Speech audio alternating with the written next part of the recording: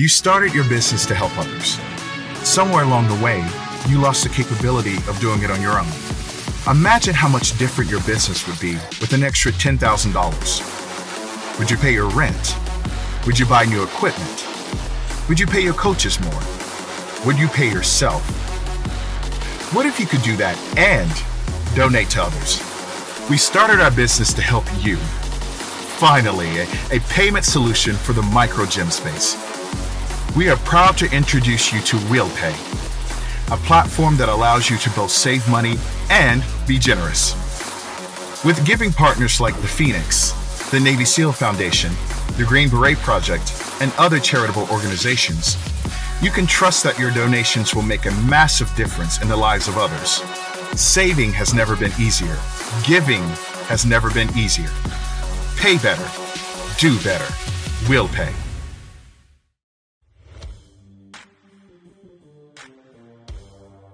We are here because we are dedicated to helping the entire CrossFit community. Determined to elevate coaches, box owners, athletes, and everything in between, we believe that this mission will begin right here, right now. While this time and this goal begins with you, our hope is that you take this fire ignited within you and weave it into your own life with the same unrelenting passion to give those you have the privilege of coming in contact with the best hour of their day. Burn. Awkward silence. I was wondering how long we're going to go with that awkward silence. I was going to stare into your eyes until you looked away. Can we talk about something before we get to the topic at hand? We have an affiliate U member, Dennis. Now, Dennis coached a teenage girl, 17 years old, in the age qualifier. CrossFit Abyss. Let's give Dennis, a former staff member, let's give him a shout out. Right. Shout out, Dennis. 275 for 4 on the front squat. That's egregious.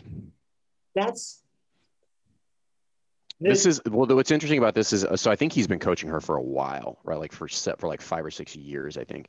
And this is a testament to training at a young age, right? Training intelligently at a young age and not breaking yourself. But like, that is insane. She's 17, I think. She's 7. That's what he said. Right. That's insane. We were just talking about crypto before we got on this, before we hit record. It's kind of like crypto, right? Like, it's just skyrocketing. And fitness. It doesn't make sense. What's that? It doesn't make sense. It's like the speed in a Tesla. It doesn't make sense. Yeah. And I think I was listening to an interview. You know who Lex Friedman is? Yep. He had a guy named John. He's got a podcast. He's been on Joe Rogan probably 4 times, probably. Yeah, MIT guy, super smart Russian, but jiu-jitsu guy. He had John Danaher on, and he was a very well-known jiu-jitsu teacher, and they were, asking about John Danaher has a leg lock system, which is basically, rather than arm barring and choking, you attack the legs. And he's like, how much more progress are we going to make in this leg lock system?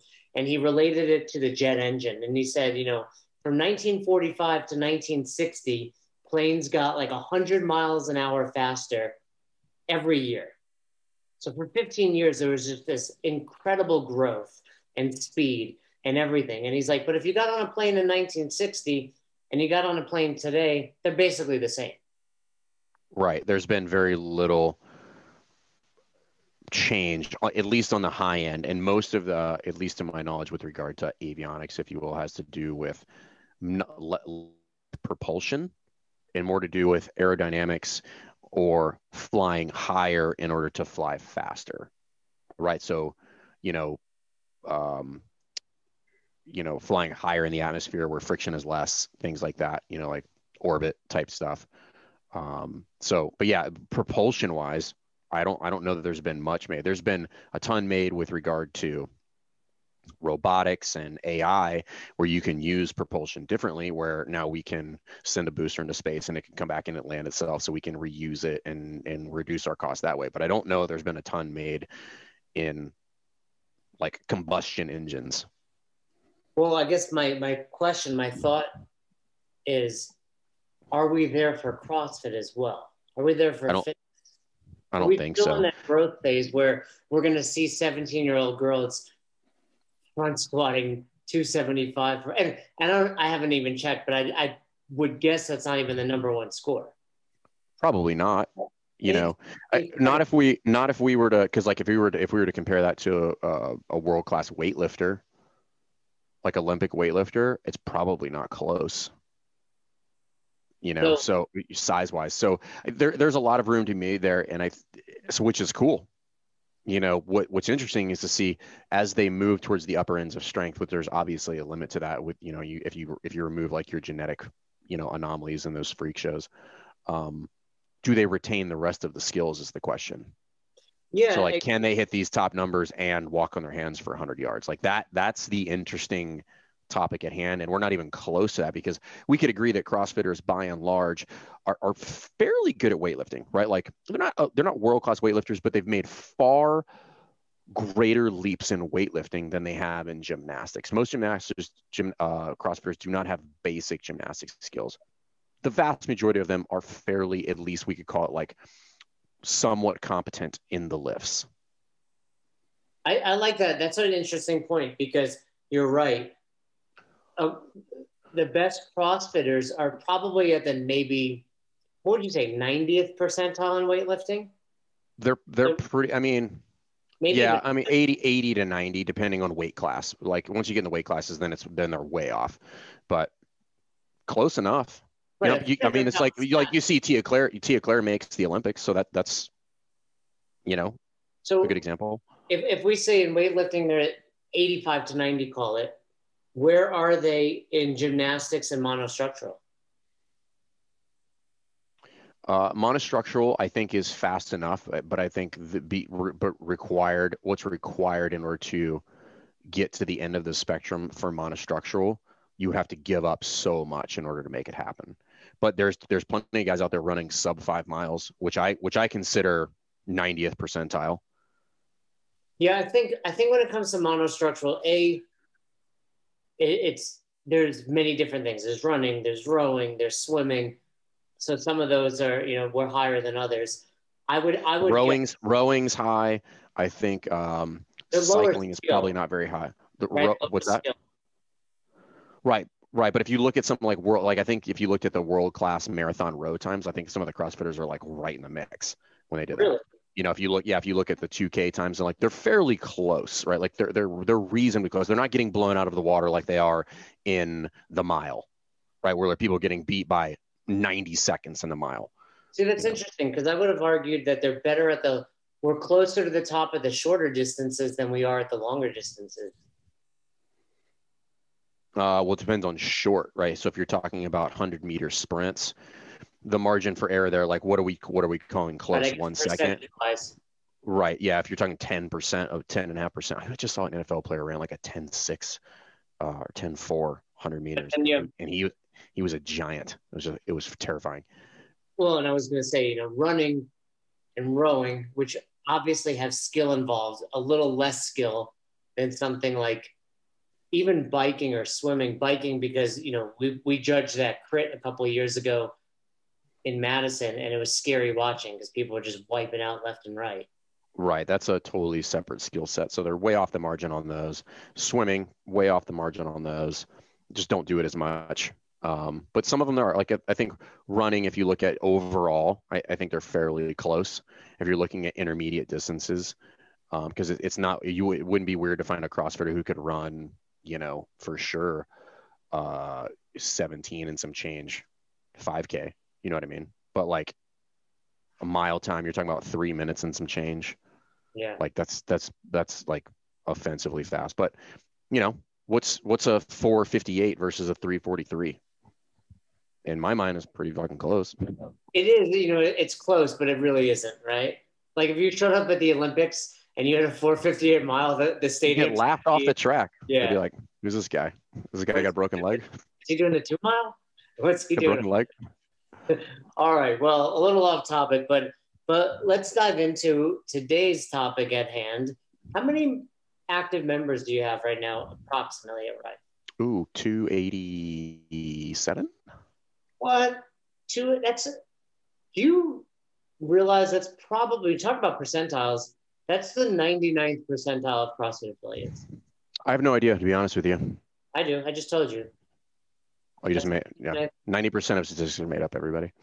I mean, I don't know that to be 100% true, but I can tell you, I've not spoken to many other boxes. I can probably name two that are there. One being, I think CrossFit South Brooklyn, David Osorio's box probably has quite a bit. Right. So the counter argument is like, I know of gyms that have had 500 to potentially 1,000, like Black Box in New York. Or Paris, right? There's a couple. Right. Yeah. The CrossFit Louvre has had, I think 1,000 members. We were supposed to go there before COVID shut us down. Right. We'll go there. Right. We'll go on our honeymoon. So yeah, I think that's within 5. I'd have to go in there and pull it up, but I know it's within 5 members. When you think about 287 members, right? A lot of affiliate owners or coaches or members right now listening, like, damn, that's high. You must be fantastic at sales. You must be exceptional at getting people in your door and getting them to join CrossFit Rife.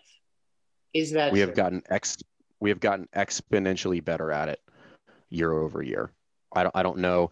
This is a weird conversation, I think, because I don't like, what are we comparing it to? Do I think we do a good job of it? Yeah, I think we do a good job of it. We're constantly looking at it. We're constantly refining it.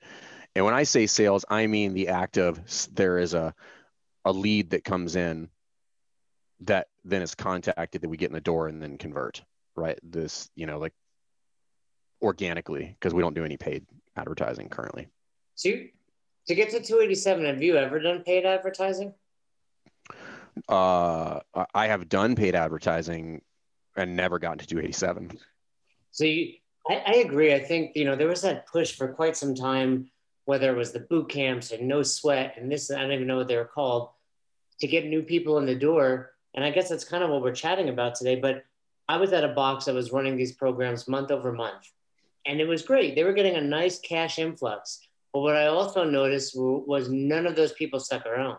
So you're always just chasing the next cohort. It does become problematic because now I'm a slave to the sale, right? So if you just do the math on it, some of it doesn't make sense. Meaning, okay, well, if you did $20,000 of sales this month, like whatever, I've seen those numbers thrown out there. Well, then I'm like, okay, well then, so in 4 months, you're at, let's call it 4 to 6 months, you're at $1 million run rate, and that's just where you're at. You're just at $1 million. And more often than not, that's not the case. Like if you pop the hood on these things, they're nowhere close to that. And I'm like, oh, you're just having to redo this every 6 weeks, which is very problematic because now my focus shifts away from service and now it is solely sales. And that's a more nuanced conversation that needs to be had because, if you listen to the podcast we did with Michael Michalowicz and we talk about the hierarchy of needs for a business, base layer is sales. But everybody only looks at that and says new sales. Yeah, that's the fundamental problem. That's exactly it. It's like, okay, sales, like I got to get, when you think sales, you think I have to get new people in my door to make this. Right. When in fact, there are so many sales that are happening within your doors on a daily basis and many of which are not happening because you're not actually A, making sales or B, good at those sales. I think if you looked at this through a different lens, because when you look at it the other way, just say, okay, I've got all this new sales coming in. You're looking at it as a one-time transaction. Hey, I made the sale. It's done. Nobody cares anymore. Versus looking at this the way we look at it. And when I say we, I mean, like you and I and everybody that we walk through this process is nobody ever leaves the sales process. Like I'm continually selling them on staying here every single month. Now that may sound exhausting, but you can put a lot of things in place that would facilitate that. And this is kind of, I think it's a bit misleading if it's like, hey, retention is not your problem. Well, I disagree wholeheartedly, having seen the inside of a lot of gyms. There are massive retention problems going on there. And if you're bringing in $20,000 or even $10,000 a month, new sales, and you are not stacking that month over month, well, by definition, you have a retention problem. Like, I don't know how, like that, anybody who's going to say you don't, that is nonsense. And you should walk away from that conversation. You can't look at it that way. It has to be a continual service-based resale, meaning like they want to stay there. It is not a mandatory transaction for them to stay there. And if I look at it long-term and I bring the number down, like, well, let me do $5,000 of new sales this month and then stack that month over month. And I'm getting a $3,000 increase month over month versus a $20,000 increase. But the number that I bring in, I focus on and give them a way better experience. And then their likelihood of staying is not 120 days. It is 22 to 24 months. This is how you start to hit really high gross revenue numbers that is now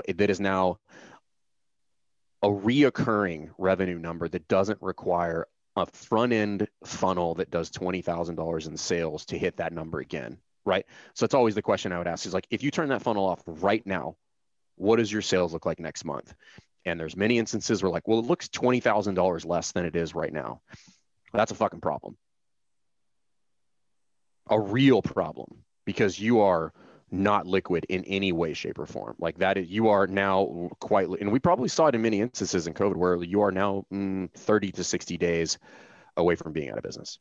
Well, and it's funny too that a community and a business style that promotes this idea of community and this idea of family doesn't focus on keeping that intact and growing that, but focuses on, cool, I've got this, now let me go outside and get more, rather than saying, hey, rather than going out and getting more, what if I just did a really good job with these people that are already here and I busted my ass to keep them forever? And not only that,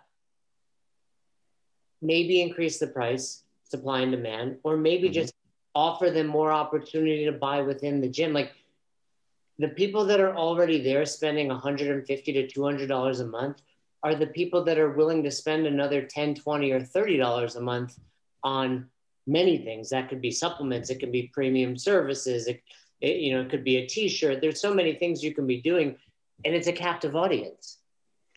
They're there already. They want to be there. They've already committed to that.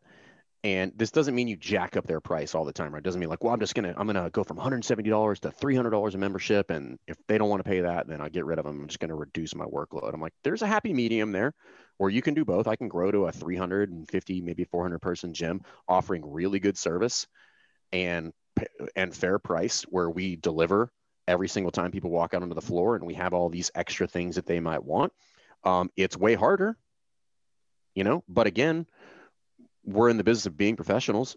That's what I think people should be striving for, right? That's what I would, if we were to kind of like make this mythical, like level 4 gym, that's what it would look like. You call it what, CrossFit Ackerman, since it's a level 4 gym? We would, CrossFit small person. That's what we would call it. I heard something interesting. By the way, I gave you that layup. I'm glad you took it. Yeah, thank you. Yeah. We practiced that ahead of time. Yeah. I heard something interesting about someone. They were saying he's not small, he's short. And I thought that about myself. I'm not small. 140 pounds of solid steel and sex appeal over here. Neither one of those things, my friend. Yeah, neither one of those things. But it's interesting too, because we kicked off talking about your 287 members, which is awesome and something a lot of gyms should strive for. But I think if you only strive for that. Now I do want to say something. Having that number, absent of anything else, is no different than telling me what your weight is. I just told you, 140 pounds. Not your weight. Right? Yeah, but my point. Right. 140. Yeah, but you're like, oh, but you're 4'11", and you're like, oh, okay, cool. Like this paints a whole different picture. I'm like, you're not impressive anymore when you tell me that you're 5'1". You heard me say sex appeal, right? Right. Yeah. Right, I get it. At what height is Nosehold and I both agree that you are delusional. So thank you, Nosehold, for bringing that to light. But I don't want to just be like, oh, 287. You may not need 287. You may not want 287. It depends, right? But again, just the number doesn't mean anything. You could have $1 million business and run a 1% profit margin, and that's a garbage business. Yeah, no, but that's exactly where I was going with it. I would argue that I think at my peak, Albany CrossFit had right around 500 members, and we were making a ton of money. But I can't tell you that if I would have dropped to 200 members and done things better, we would not have been making more money. And something you and I preach daily is money is important. We get it. You need to have a successful business. Now, how much money you need is different for everyone. And I would argue there's a point where making 200 grand a year and being miserable, I would rather make 50 grand a year, potentially work less and be happy. So there's that to be said. And there's also having less members, but charging more and having more options for them with members you enjoy. We all, if you're listening to this, you have members that you don't like. If you're listening to this, you might be that member that your box owner doesn't like. So having 287 members simply means there's more opportunity for those people you don't like. I want this place to be packed full of people that I can't wait to be around. Well, you're not going to like everybody, like, or at least not to the same degree. But the point is, like, it's at that point, it doesn't matter anymore. My job is to walk in and serve, right? Like, my job is to walk in and change lives and give them a kick-ass experience, whether I like them or not. We're not going to hang out for endless amounts of hours afterwards. Like, that's not the point. There's just two things that I would want people to emphasize, or I would want people to look at a little bit differently. One is retention is sales. So when we say you need sales, you need to continue to resell the people you have. This is a budgeting issue, right? And if you're into any sort of finances or kind of anything, if you ever read up on Dave Ramsey or anything like that, kind of a financial guru, like, your greatest asset is what you already have. Are you maximizing what you already have? Then we can talk about, like, bumping that up. And it's no different in Profit First in Michael Michalitz's books. It's like, hey, first thing you have to do is just, like, reduce as much cost as I can with the current revenue I have, so that I can maximize that thing, and then make the gap between my expense and my profit as wide as possible. So that's the first thing, is just like sales. First place you should look is currently what you have. Resell those people. Make sure that your churn rate is as low as humanly possible, because we've seen it time and time again, and that's why we preach the net 3. The net 3 theory doesn't work if you're not maximizing retention. Explain to everybody net 3, because not everybody. Net 3 means if I bring in 6 people and I have 3 people leave in the same month, that is net 3. I gained 3 people total. If I bring in 14 and 15 people leave, I'm net -1. So that's what we're talking about, net 3. We believe Best Hour, Affiliate U, net 3 is the way to go. I mean, think about it. If you have net 3 a month for a year, you've gained 36 members. And I think the part that the listeners need to understand is, it's not that you're gaining 36 members. It's that you're getting 36 quality members who are going to be there for, we believe if you can get somebody to stick around for 180 days or 6 months, they're going to stick around for basically forever. Now, that's what allows you to continue that net 3. So it's compounding. Which is the whole purpose, right? It's just is looking at this through on a much longer timetable, so that what I'm focusing on is what will actually create more. So if I have a larger member base that stays around long enough, then the referrals are higher, which means then I don't have to do a ton of outside sales. And then you can leverage this a lot of different ways. But again, that's internal again, which is like, sell there first. Sell who you already have. You don't need to be running ads and spending a ridiculous amount of time on copy. You do need to do those things. You do need to have a clear message that explains who these ideal people are and all that. I'm not poo-pooing on social media. Just think people are putting all their eggs in this cold sales bucket when you have a leaky faucet. And I know people, we've heard that term before, which is like, you got to make sure that people don't fall at the bottom of the bucket. But I want to reframe that, because people are only looking at sales as external. If I reframe that and I say, well, hey, sales is internal as well, and then I'm going to have to continue to resell these people, well, this frames everything differently. It also makes it easier to take my eye away from this 30 new people a month. And if you get that, great, I'm happy for you. But now I'm just like, 3, I need 3. Right? I don't know a gym owner out there that wouldn't take a massive sigh of relief if I was just like, dude, 3, just get 3 people and keep everybody else. Now you can focus on all the shit that's important. And we're not suggesting you turn down 7 people because you got your 3. Certainly get that. But if you just think about these small wins. If you're a box owner and you can't get 3 new members a month, there's a inherent problem there. You're not doing something right, whether it's you're not providing the experience your members need, so they're going out and telling your friends. They're not putting good content forward facing on Instagram to entice people to come in. You're not running things like a Bring a Friend Week that we talk about, which, by the way, I got an email from somebody else trying to do Bring a Friend Week. Not nearly as good as what we promote. Just throwing it out. I don't even remember who it was, but I was like, this is nonsense. Well, it's not about Bring a Friend Week. It's not this mythical unicorn that if you just put it out there, that it's like everything that we choose. Like, how do you do it? I was like, okay, cool. Tell me the points performance for the air squat. Maybe you can rattle them out. Maybe you can't. Which I kind of don't care. I want to see you execute that from a coaching standpoint on the floor. That's what I actually care about. That's what makes all of those things important. It's not about Bring a Friend Week. Here's the idea, everybody. I give it to you for free. Like, it's not mind blowing. Run it once a quarter. Many people come in as that week as you want. Like, it doesn't matter. There you go. The end. That doesn't mean it's going to be successful. No, it doesn't mean it's going to be successful, but if you're doing things right, it will be. But again, it's not about that one thing. It's about doing all of these little things well. What are some of the things you sell at Rife that maybe some affiliate owners aren't doing that they should be doing? When you say sell, can you be more specific? Well, somebody comes into CrossFit Rife, they buy, I assume, first things first, a CrossFit membership. Now, I know you offer other things at the box, such as your sauna, your recovery area, etc. They can, but what are some other things when you think about average revenue per member that you're doing well there that other box owners should be taking advantage of? Well, retail's the low-hanging fruit, and we could talk endlessly about retail, but the point is that it's there and it's able to be leveraged correctly based on what people want, and then delivering it on a systematic basis so that I'm not like sales-y, right? I'm not pushing it down people's throat. Like, I know generally what people want, so then that's what I offer, and then they buy it, and then I do it systematically so that we get repeat buys all the time. And then we may have some big plus ups here and there, and then you can get creative with like how you package them and bundle them and using discount codes and stuff like that. We're like, I'm all for that kind of stuff. And I want to give a shout out. For example, we had a call yesterday, our group call, and Jen said she had the most people buy Murph shirts ever this year. And obviously, part of it is she crossed over that 100-member threshold for the first time.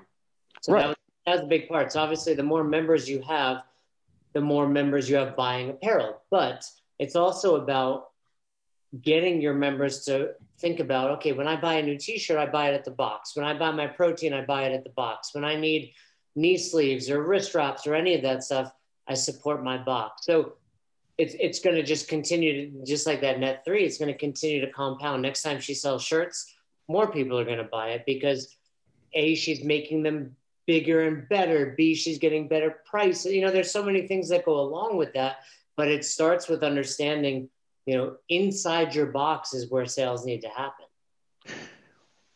When we started to hit the numbers that we wanted was when we stopped paying attention to the goal.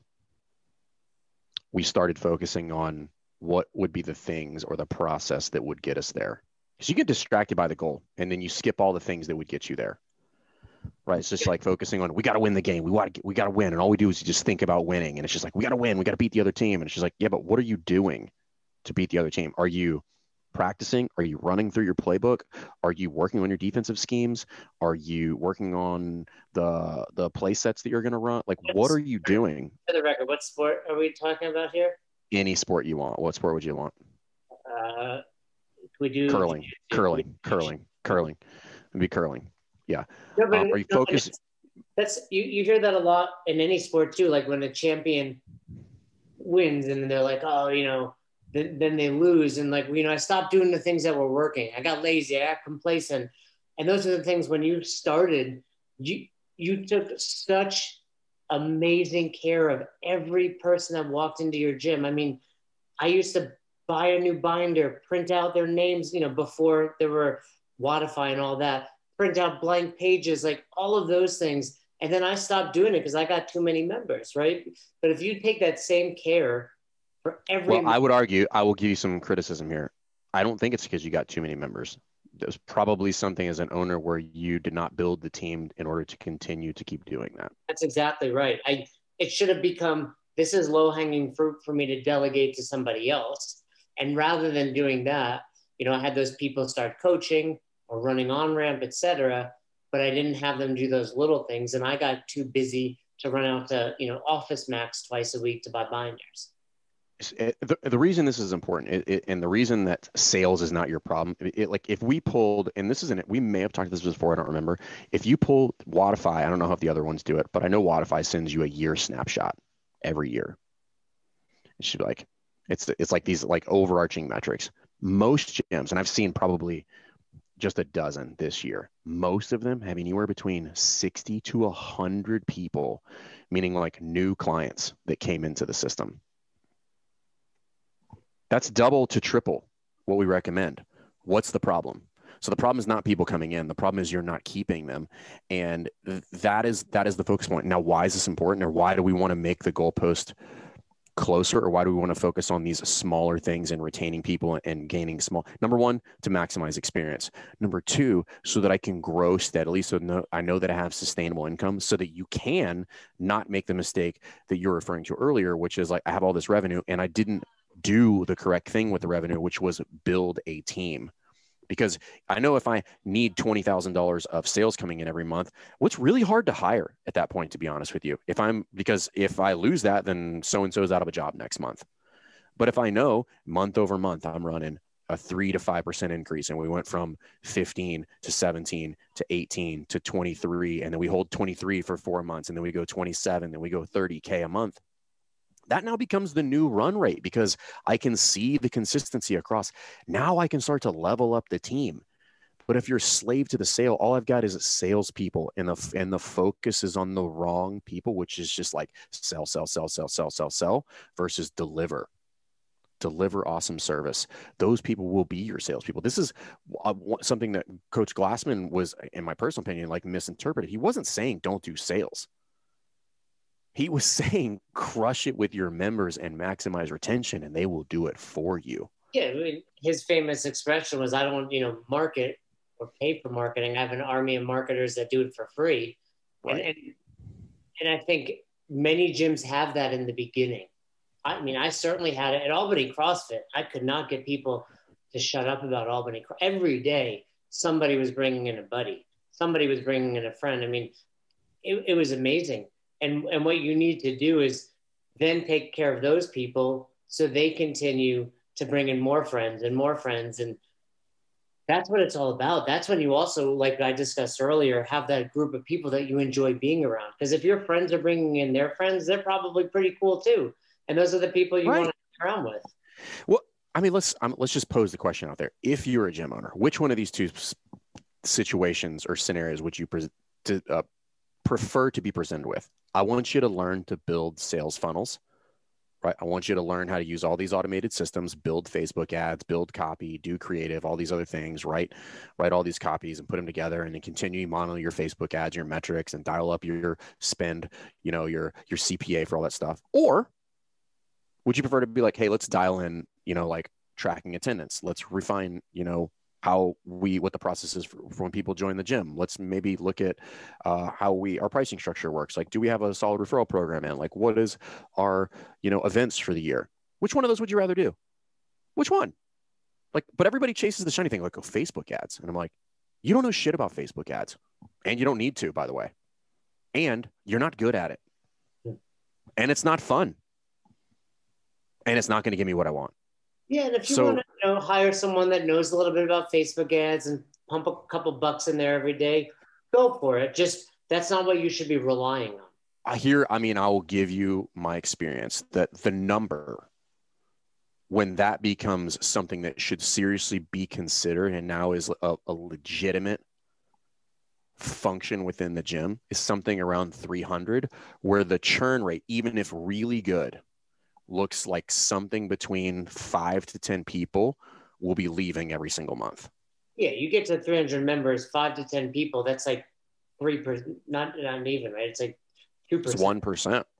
Well, I mean, that's okay, and then it's okay because we're getting some new people coming in from this market. Right. But I think. But at that point, it's a legit concern because 1% churn, let's call it 2%, right? So like you have a 2% churn rate, everybody would, with 3, let's go. But even that in the gym industry would be considered like really good. At that point, now it's legitimate right now. And now I need to figure out, but then it's not, but then you have to think there's a right and a wrong way to do that, which is if done correctly, there will be multiple layers to running ads. That's a whole separate discussion, but there's like layer 1, layer 2, layer 3, that by the time this person comes in, they are now a warm lead. It's not a free something or other. You get this. That is a cold call. And we all know how that works. It's not the clients you want. You'll get a handful. The vast majority of them are not. And the work required to sift through all of those is astronomical. Okay. So there's a right and a wrong way to do that. But most people, you can push towards this upper echelon of 200 to 300 members without ever touching a Facebook ad. Just create really good social media and people will share the shit out of it in their circles, which is exactly where I want to focus my time anyway. So as the world opens back up specifically, like you do not need to be focusing your time on front end sales. You're going to get it. Make sure your website doesn't suck. Make sure your social media has like regular posts, that highlighting, success stories, stuff like that. And then focus on really kicking ass when people walk in the gym. Make sure that their experience is amazing. Make sure that they move well. Make sure they have fun. Make sure they get results. That's it. That is your sale. Your greatest retention, and we talked about this, your greatest retention tool is the 60 minutes between when the whiteboard brief starts and when you break everybody after the cool down. That is your greatest sales tool. Use that. So you never miss an episode of the podcast, subscribe to our YouTube channel and on all major podcasting platforms at Best Hour of Their Day. Thank you so much for tuning in and for being a part of the best hour of our day. See you next time.